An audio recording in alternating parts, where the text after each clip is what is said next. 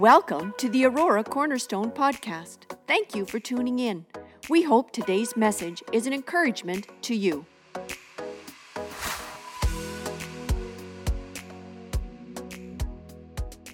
We're in a series called The Crown. We're studying the three kings, and we are 2 Timothy chapter 4, verse 7. I decided to make this my text today. Here we are, verse 7. Paul speaking to Timothy. We talked about Timothy earlier. Paul is just a matter of weeks, maybe months, but probably not. Probably weeks, they believe, away from being martyred. And he knows he's close to his death. The trials have happened. The Romans are not happy. The Christians are being persecuted. Paul is a big thorn in the side to the devil, and his time is short. He's okay with that because he knows his life was always in God's hands. When he got converted, and God said, by the way, Paul, on the day of his conversion, by the way, Paul, you're going to suffer for me. Oh, we don't often say that. When I ask people to invite Jesus into their life, I don't say, and suffer for him. But sometimes there are difficult days ahead, and it was for Paul. And when he wrote this letter, he's closing it off. He knows this will be the last letter out to his best friend, the one he has mentored, Timothy. Here it is. Paul says, verse 7, I have fought the good fight. I have finished the race. I have kept the faith. Don't you wish? I've seen that on tombstones. Not bad. I have fought the good fight. I have finished the race. I have kept the faith. Verse 8. Now there is in store for me the crown of righteousness. Would you everybody say that together? Can we say that with one voice, everybody? Now there is in store for me the crown of righteousness. Everybody together, come on. Now there is in store for me the crown of righteousness. There's the crown. Is that in store? Is that in store? Which the Lord, the righteous judge, will award to me on that day. And not only to me, praise God, but also to all who have longed for his appearing. I got my hand up. All those who have longed for his appearing. The phrase there, now there is in store for me the crown of righteousness. That word crown, there's two Greek words used to use the word what we have crown. It's one in English, two in Greek. The one word in Greek in the New Testament is diadem. One of the hymns talks about the diadem. That's one of the words with an A, diadema. The crown of a king or ruler. That's what it means. Spoken through the book of Revelation. When Jesus talked to the crown, almost every time in the book of Revelation, that's the word used, the Greek word diadema. But the second word in the New Testament is Stephanos. It means to put around. That's the second word, crown, in Greek, Stephanos. As in the case of a wreath that's made for an Olympic athlete. So the athlete, back then they didn't wear the medal, they put a crown, and it was like a wreath placed on their head. It was also placed on the head of some soldiers when they came back from a victorious war. They would place on the soldier's head a wreath. It was called a crown. It was called Stephanos. So diadem, Stephanos, the two words. And the word that Paul is making reference when we do the study of the crown, both of the words are applied. The words are a royal crown, but a crown of victory. A wreath, the crown of victory. Father in heaven, as we talk this morning of the crown, God, I pray that you would help us to understand how this relates to us. Help it to come home. Home to where we live and how we ought to live, we pray. In your precious name, amen. Today I want to talk about trouble at home. And I apologize straight up front because it's going to be a little anxious-filled. Whenever there's trouble at home, there's a bit of anxiety comes with that. Police officers will say over and over again, the worst call are not to shootings, are not to murder scenes, are not to bank robberies. The worst calls they get are to domestic disputes. When a dispute is taking place inside someone's home, because they're never uglier and they're absolutely unpredictable. And so they typically don't show up single-handedly. They bring the whole street fills up with police cars because they are so unpredictable. They just dread going into troubled homes. There's nothing more vicious than in a troubled home. And there's nothing more heartbreaking than in troubled homes. And I'm just going to say it. All of our homes at times have trouble. No home is perfect. If you have a perfect home, please see me. I'd like to know what you've got going, that your home is absolutely perfect. And I probably would want to talk to your husband and wife and your children just to make sure that it really is perfect, right? Because the reality is, homes have trouble. Nothing wrong with a bit of trouble at home. It's what we do with the trouble, how we live through the trouble. And some trouble's unavoidable. You can do virtually, and I say nobody's perfect, so you'll never do everything right, but everything to the best of your absolute ability, and you still can have trouble at home. I want to talk about trouble at home because this touches, I think, all of us. We're looking at David. We're looking at the crown. So we picked the story up here in reference to David has some trouble going on at home. We're going to look to that. Now, there's two types of trouble in the home. There's trouble that comes from without, and there's trouble that comes from within. Trouble that comes from without actually is healthy for most homes. It could be a layoff. It could be, you're camping and your trailer breaks down in the mountains, or your vehicle blows an engine while you're out in Algonquin Park, or, they can actually create, if it happens from outside in, it can actually create what psychologists tells us a close-knit family. You begin to look out for each other to deal with that external problem. You can actually be drawn closer together. You learn teamwork. Now, that doesn't always happen. Sometimes you turn on each other. It's your fault. It's your fault. It's your fault if you hadn't. And, if you'd done that tune-up, the car wouldn't have broke down. Or if you had just applied for another job, you wouldn't have been laid off. And we can turn inward. That's an inward again. But often external things can't bust up a family. It's the internal ones. They're the ones that break the family. They come from within. Troubles from within bring pressure, sleepless nights, tension. You say something and you get an explosion. And you're scratching your head going, how did I get an explosion from that?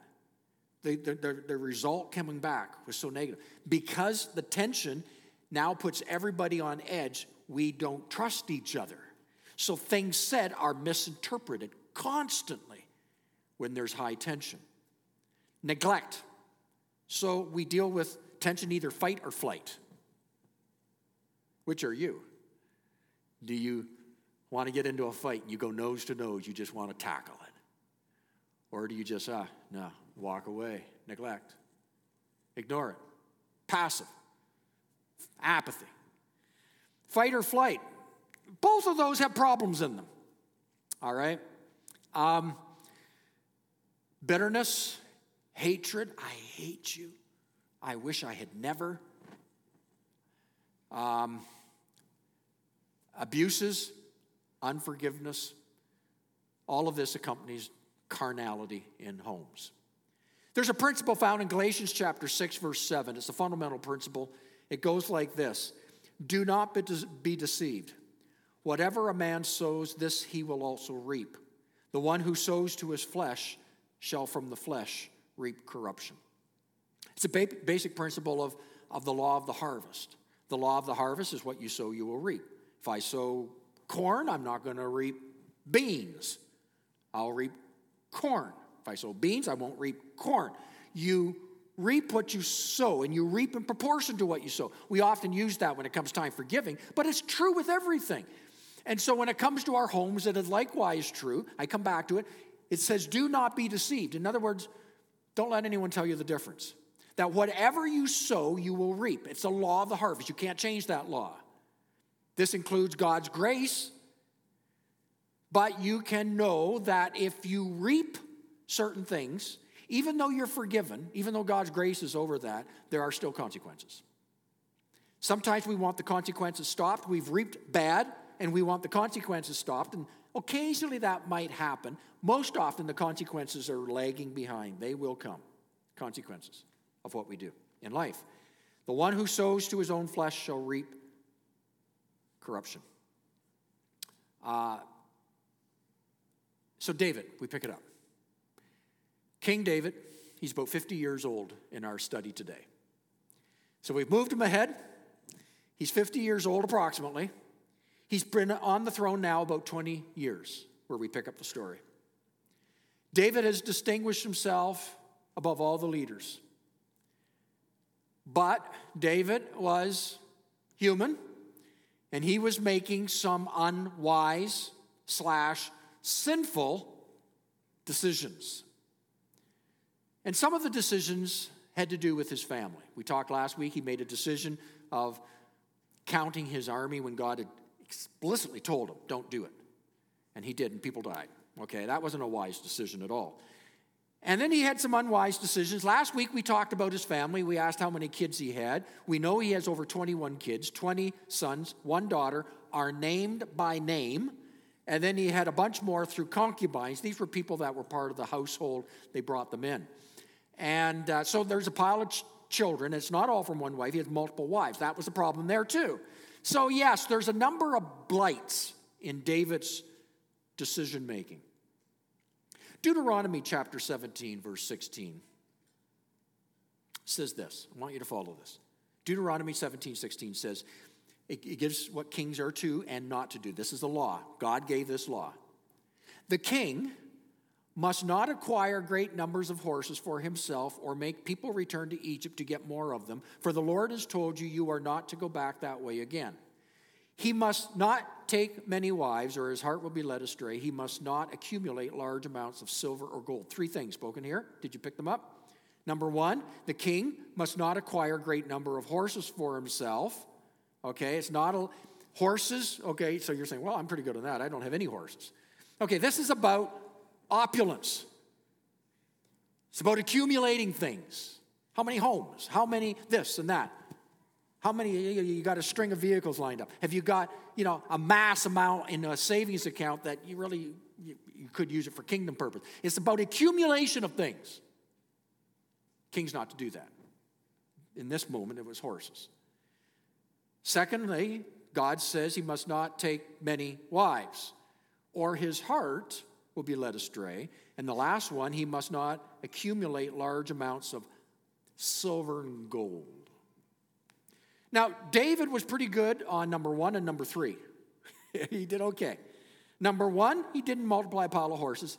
His son, we'll get to him, he had a problem here. But David was okay. And number 3, he didn't accumulate a lot of silver and gold. That wasn't an issue with David. His son had a problem, but not David. But he had a problem with number 2.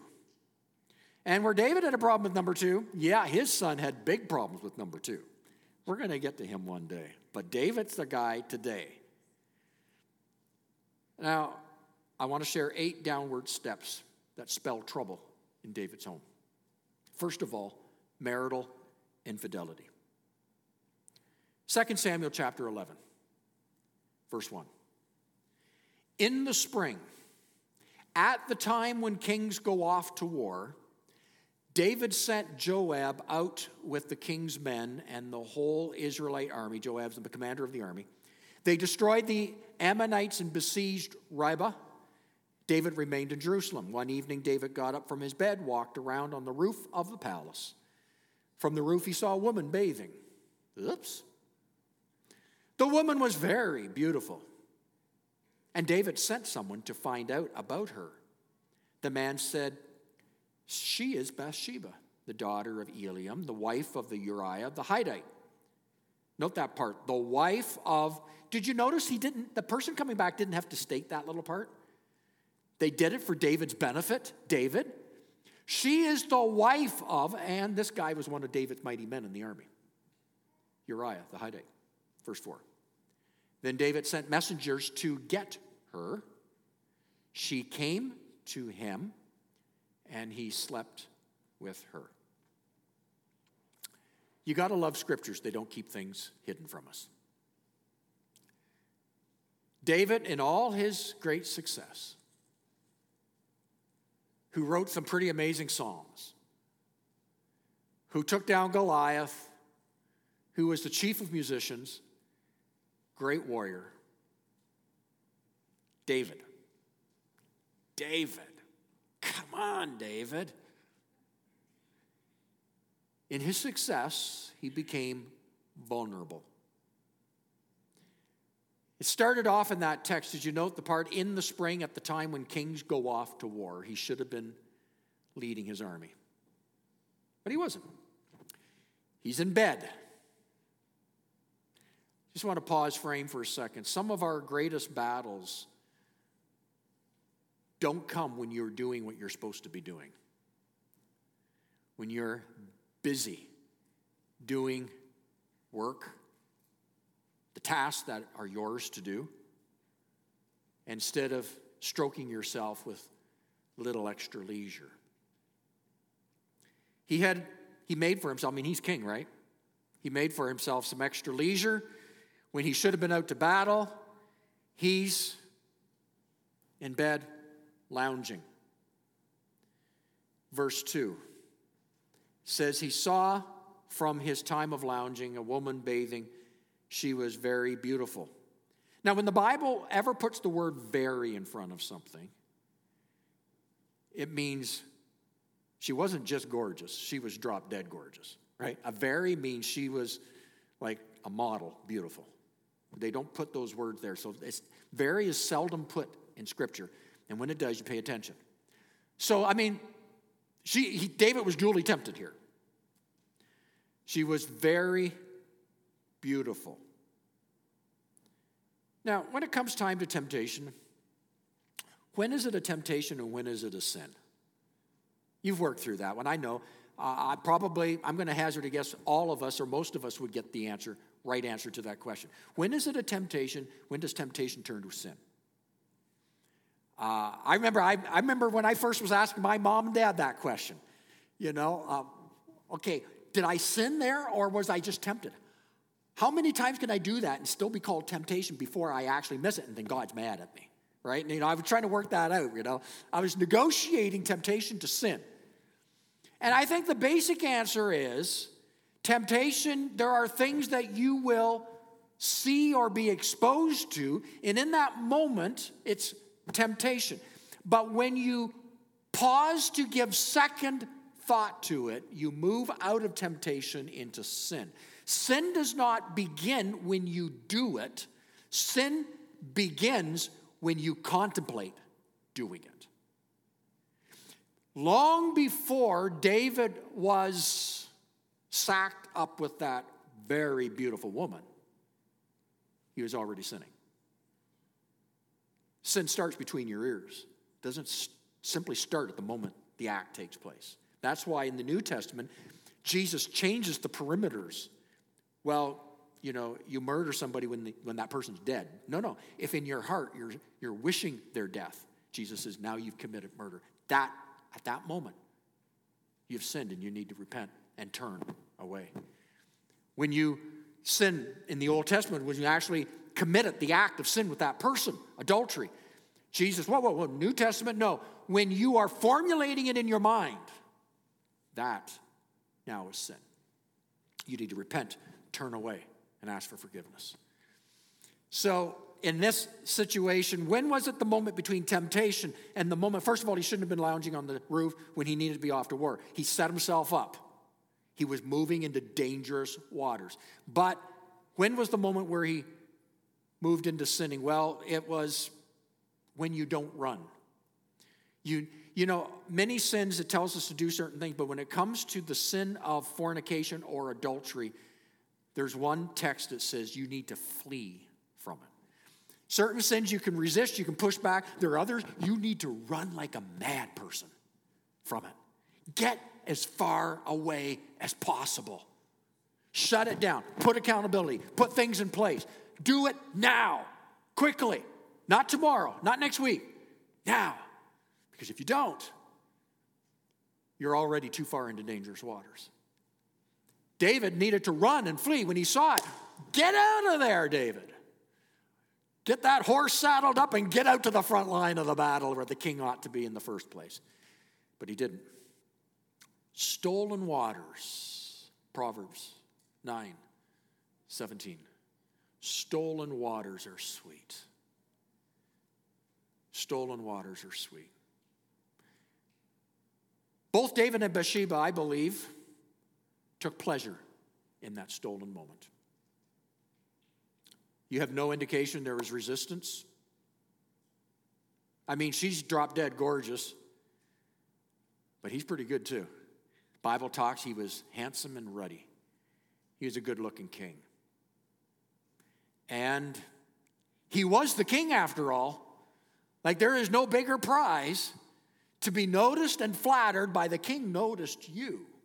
And you're kind of lonely because your husband's been gone for some time, and all the circumstances of the storm the devil has put in place. Devil didn't make him do it, though. He just put the circumstances in place. And so he's charming, she's beautiful, she's flattered.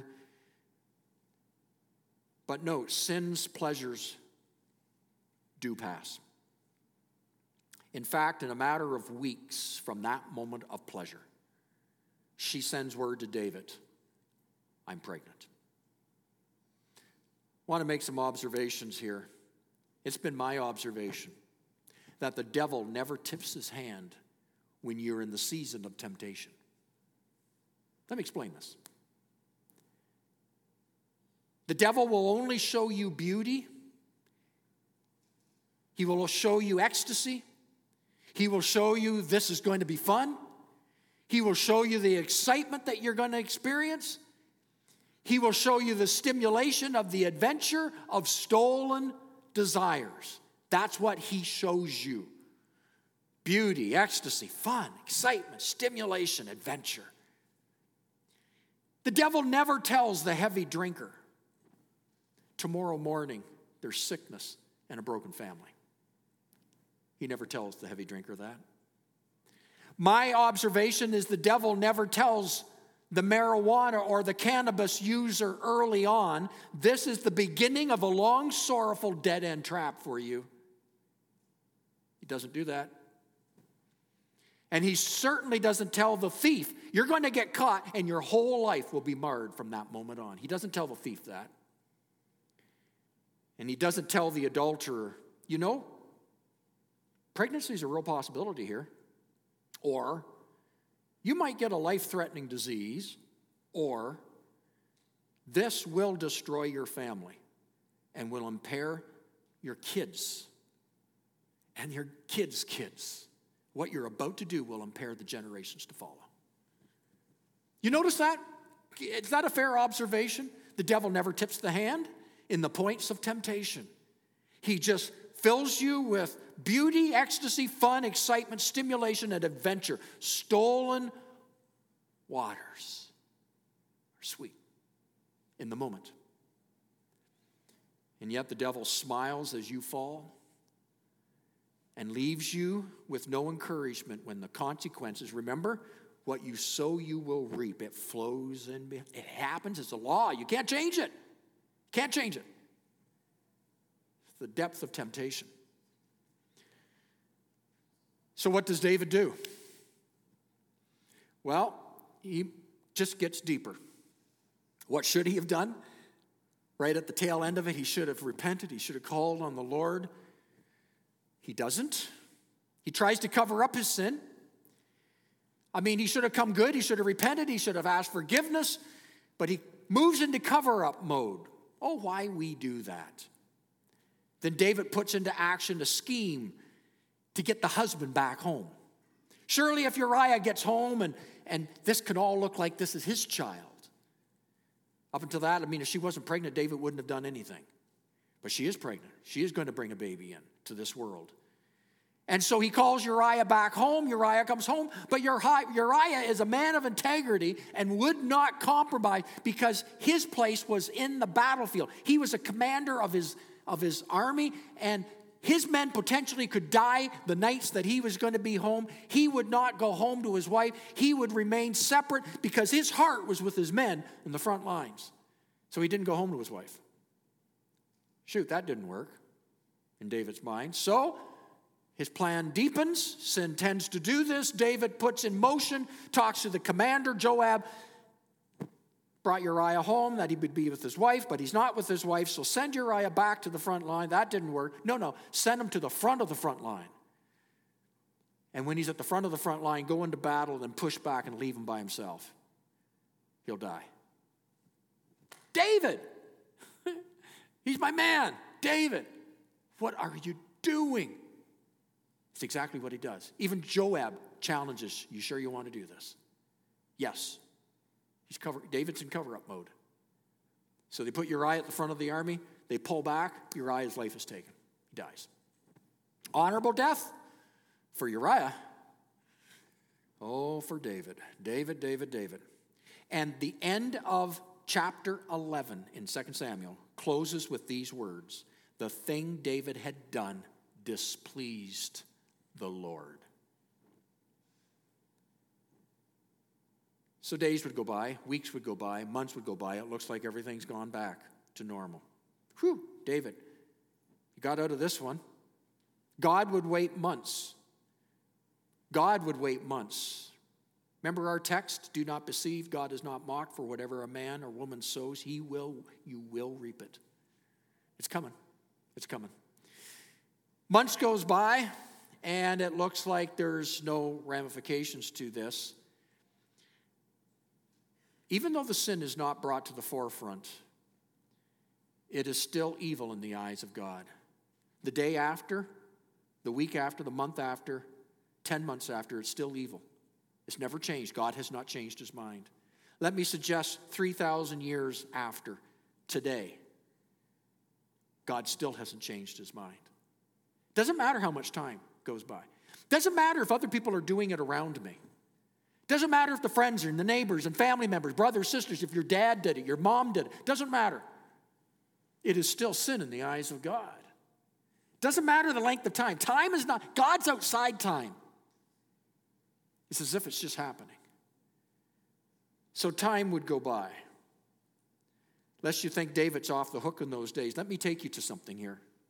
David wrote Psalms 32, the early part, and he reflects in these days between that moment, the cover-up, and where Nathan finally points his bony old prophet finger in David's face and says, you're the man. You have sinned. You need to get right with God.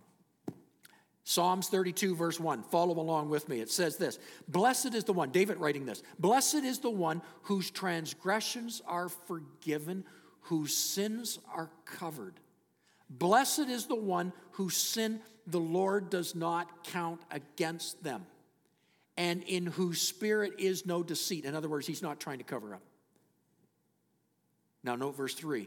Because, David says, when I kept silent, week after week, month after month, my bones wasted away through my groanings all day long. For day and night, your hand was heavy upon me. My strength was sapped as in the heat of summer. No, you're not off the hook, David. You're not off the hook. That's called the Spirit of the living God at work. You're not off the hook. It's the consequences of sin. And not only does David commit sin, but now as we continue to flow into David's story, you see David's, remember we talked, it just doesn't affect you, it affects the next generation. It affects the next generation. Let's pick it up, 2 Samuel chapter 16, verse 21. Antiphal answered, sleep with your father. He's talking to one of David's sons here. Sleep with your dad's concubines, whom he left to take care of the palace. Then all Israel will hear that you have made yourself obnoxious to your father, and the hands of everyone with you will be more resolute. So verse 22. So they pitched a tent for Absalom. Absalom is David's son. On the roof, does that sound familiar? And he slept with David's concubines in the sight of all Israel. Remember where David first fell into that sin? It was on a roof. Coincidence? I think not. Family, marital, infidelity. I'm going to go through the rest of the troubles of the home much more quickly because this is heavy. Secondly, David loses a child. Second trouble. 2 Samuel chapter 12, verse 18. On the seventh day, the child dies. David's attendants were afraid to tell him that the child was dead, for they thought, while the child was still living, David wouldn't listen to us when we spoke to him. How can we now tell him the child is dead? He may do something desperate. They thought David would kill himself. The grief was tremendous for David to bear the loss and death of a child. Third trouble, one of David's sons rapes his sister. This home's got some troubles. So we pick it up, 2 Samuel chapter 13, verse 12. "No, my brother," she said to him, "don't force me. Such a thing should not be done in Israel. Don't do this wicked thing." Down to verse 14. But he refused, her brother. He refused to listen to her. And since he was stronger than she, he raped her. 15. Then Amnon, the one who raped her, hated her with intense hatred. In fact, he hated her more than he had loved her. Amnon said to her, "Get up and get out." Oh. And when King David heard of this, he was furious. But not once does it ever demonstrate he did anything to remedy the problem. He didn't work to fix it.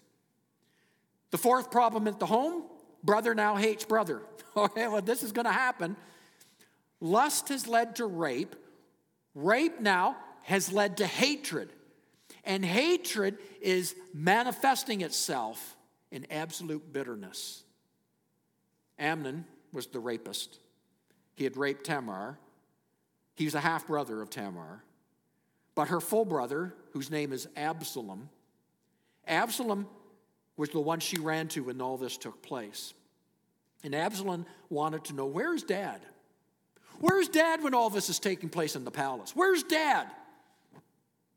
Well, Dad's being passive is what he is. This home was, I'm going to suggest, a bit of a nightmare to live in, don't you think? Absalom, full brother of Tamar, who had been defiled by her brother Amnon, would nurture this week after week, month after month. This just continues. This continues to boil in his heart to the place where it boils over, and he knows Dad is not doing anything about it. He must take it into his own hands if any justice is to come out of this. Fifth problem in the home, brother murders brother. Now, let's face it, if David was on top of things in the home, he would have known all this stuff was happening. But David's children are manipulating their dad. 2 Samuel chapter 13, 28. Absalom ordered his men. Listen, when Amnon is in high spirits from drinking wine, and I say to you, strike Amnon down, kill him. Don't be afraid. I have given this order. Be strong, be brave. Verse 29, so Absalom's men did to Ammon what Absalom had ordered. Then all the king's sons got up, mounted their mules, and fled like no tomorrow. There is murder in the palace. Verse 30, while they were on their way, the report came to David, Absalom has struck down all the king's sons. Not one of them is left alive. My goodness, this is a mess. This is turning into an absolute mess. Now, it wasn't actually true. The other sons were not struck down. That was just the report David got initially. But you think that's where it stops? Oh, my goodness. Number 6, rebellion. Absalom goes to a place called Geshur. Now, remember, that's where his grandpa lived. So he's gone to grandpa's place, his mom's dad. And there he plans a revolt. So a revolt is planning in the house of the king. Next, Absalom leads a conspiracy against his father. So not only has he had his brother killed who raped his sister, but now he is planning to take out his dad. So Absalom conspires against his father. 2 Samuel chapter 14, 28. Absalom lived 2 years in Jerusalem. He came back to Jerusalem without seeing the king's face. Now that's a problem. That's a problem. He came back to Jerusalem, but David wouldn't bring him into the palace to see.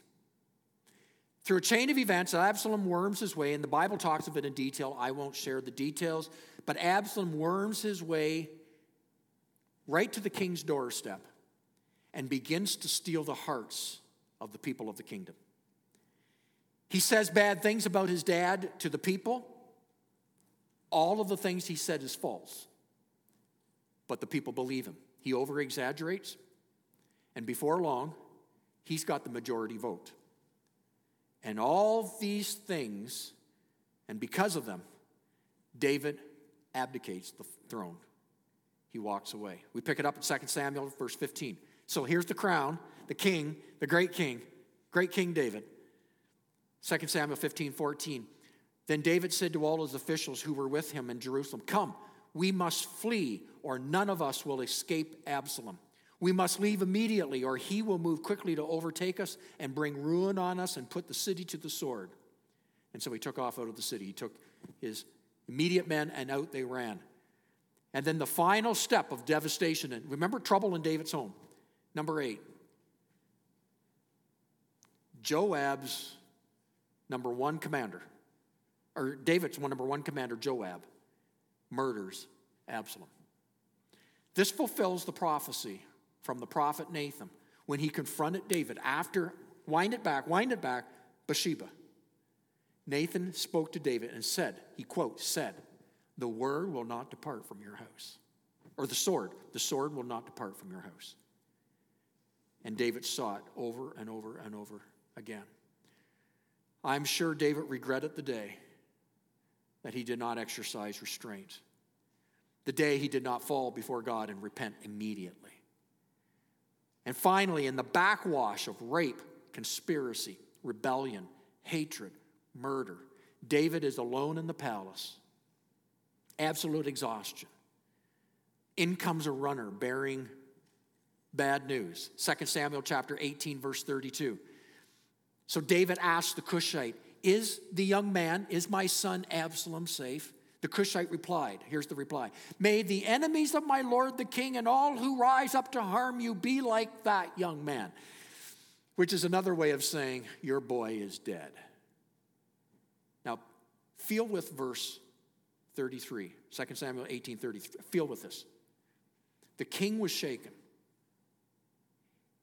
He went to the room over the gateway and wept. And as he went, he was heard to say, "Oh, my son Absalom, my son Absalom, if only I had died instead of you." And then again, "Oh, my son Absalom, my son, my son." Do you feel with it? You got to feel with it, that verse. David's a beaten man. The harvest of sin is more than anyone can bear. The devil never tells us that at the front, though, does he? The good news, though, the good news is David turns to the Lord and confesses. A little late, a lot of destruction, but God's grace, God's mercy is in this story. I pause here before I get to the good news, and we're just going to close. It's because there's trouble in homes. Hopefully not to the depth of this. This is kind of ugly. But where there has been stuff, where home is not good, where there's been death, where there has been betrayal, there's been rebellion, I think probably all our homes in some ways are affected in some ways. And trouble in the homes. Yes, it is life. But I want to suggest that there's not a get-out-of-jail-free pass on this. Your bones will eat away. The hand of God is heavy upon you. Your soul will convict you. It will rob God's destiny for you. And today, whatever those troubles might be, whether you inflicted them or they've been inflicted on you, there's still trouble. Today, before we walk out these doors, why don't we just have some real time with God, knowing that He is the forgiver of all things? And maybe this is a Nathan moment for some. Maybe this is just, again, a reiteration. God, I need to be free from these things. God, I need healing from my home situation. And I'm not saying there won't be consequences that will trail this, but I am saying that God will set you in a place that there will also be blessing.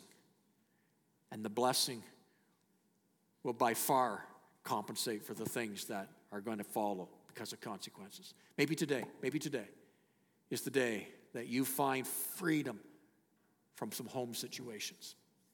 Okay? Could be God's moment for you and your moment today. I'm believing that. I'm believing as we look at the crown that this story in all these multifaceted details is about us today. So let me go to the good news. The good news is David does cry to the Lord. Psalms 51 verse 2. You read of it. David cries, "Wash away all my iniquity and cleanse me from my sin." Can't you just see that? Scrub, scrub, scrub. Wash it away.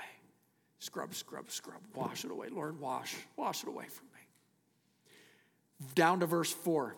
Again, you, God, you only have I sinned and done what is evil in your sight. See, when we always think it's just them, it's them. But there's something happens when we begin to say, God, I've sinned against you. That's worse than any person. God, I've sinned against you. All that you've done for me, I've sinned against you. And when that gravity sinks in, oh God, forgive me, I have sinned against you. Then we can move to be able to find forgiveness and healing with others. But if we just think it's all, horizontal, we've missed it. Because we have sinned against the Lord. As you've done it unto the least of these, my brethren, you've done it unto me. And so we've done this. I've sinned and done what is evil in your sight. So you are right in your verdict and justified when you judge. But here's the place, beloved.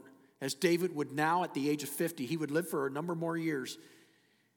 You need to ride out the storm. Ride out the storm. It's a learning experience.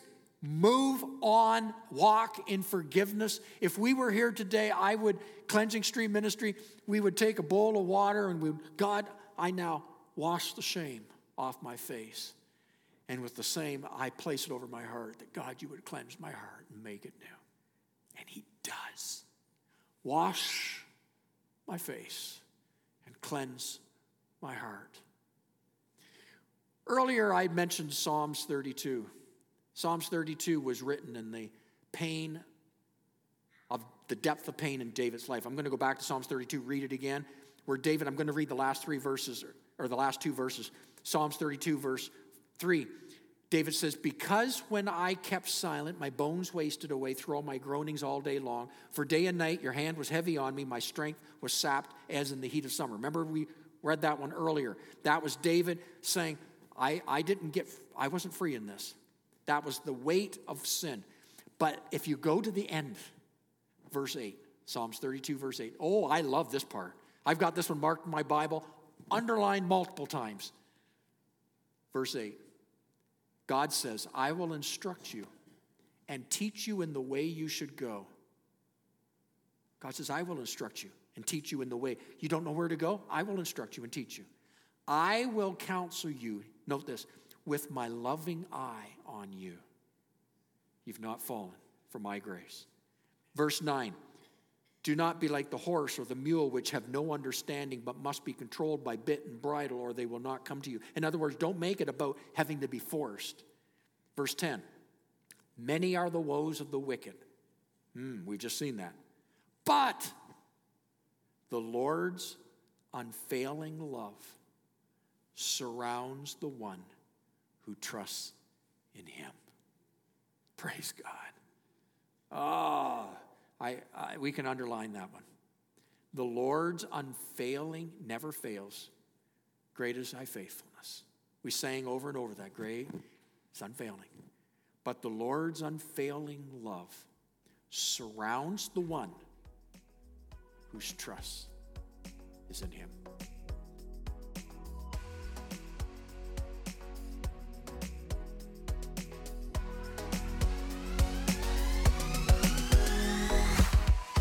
Thanks for listening to the Aurora Cornerstone podcast. Remember to subscribe. For more information about our church and our ministries, visit auroracornerstone.ca.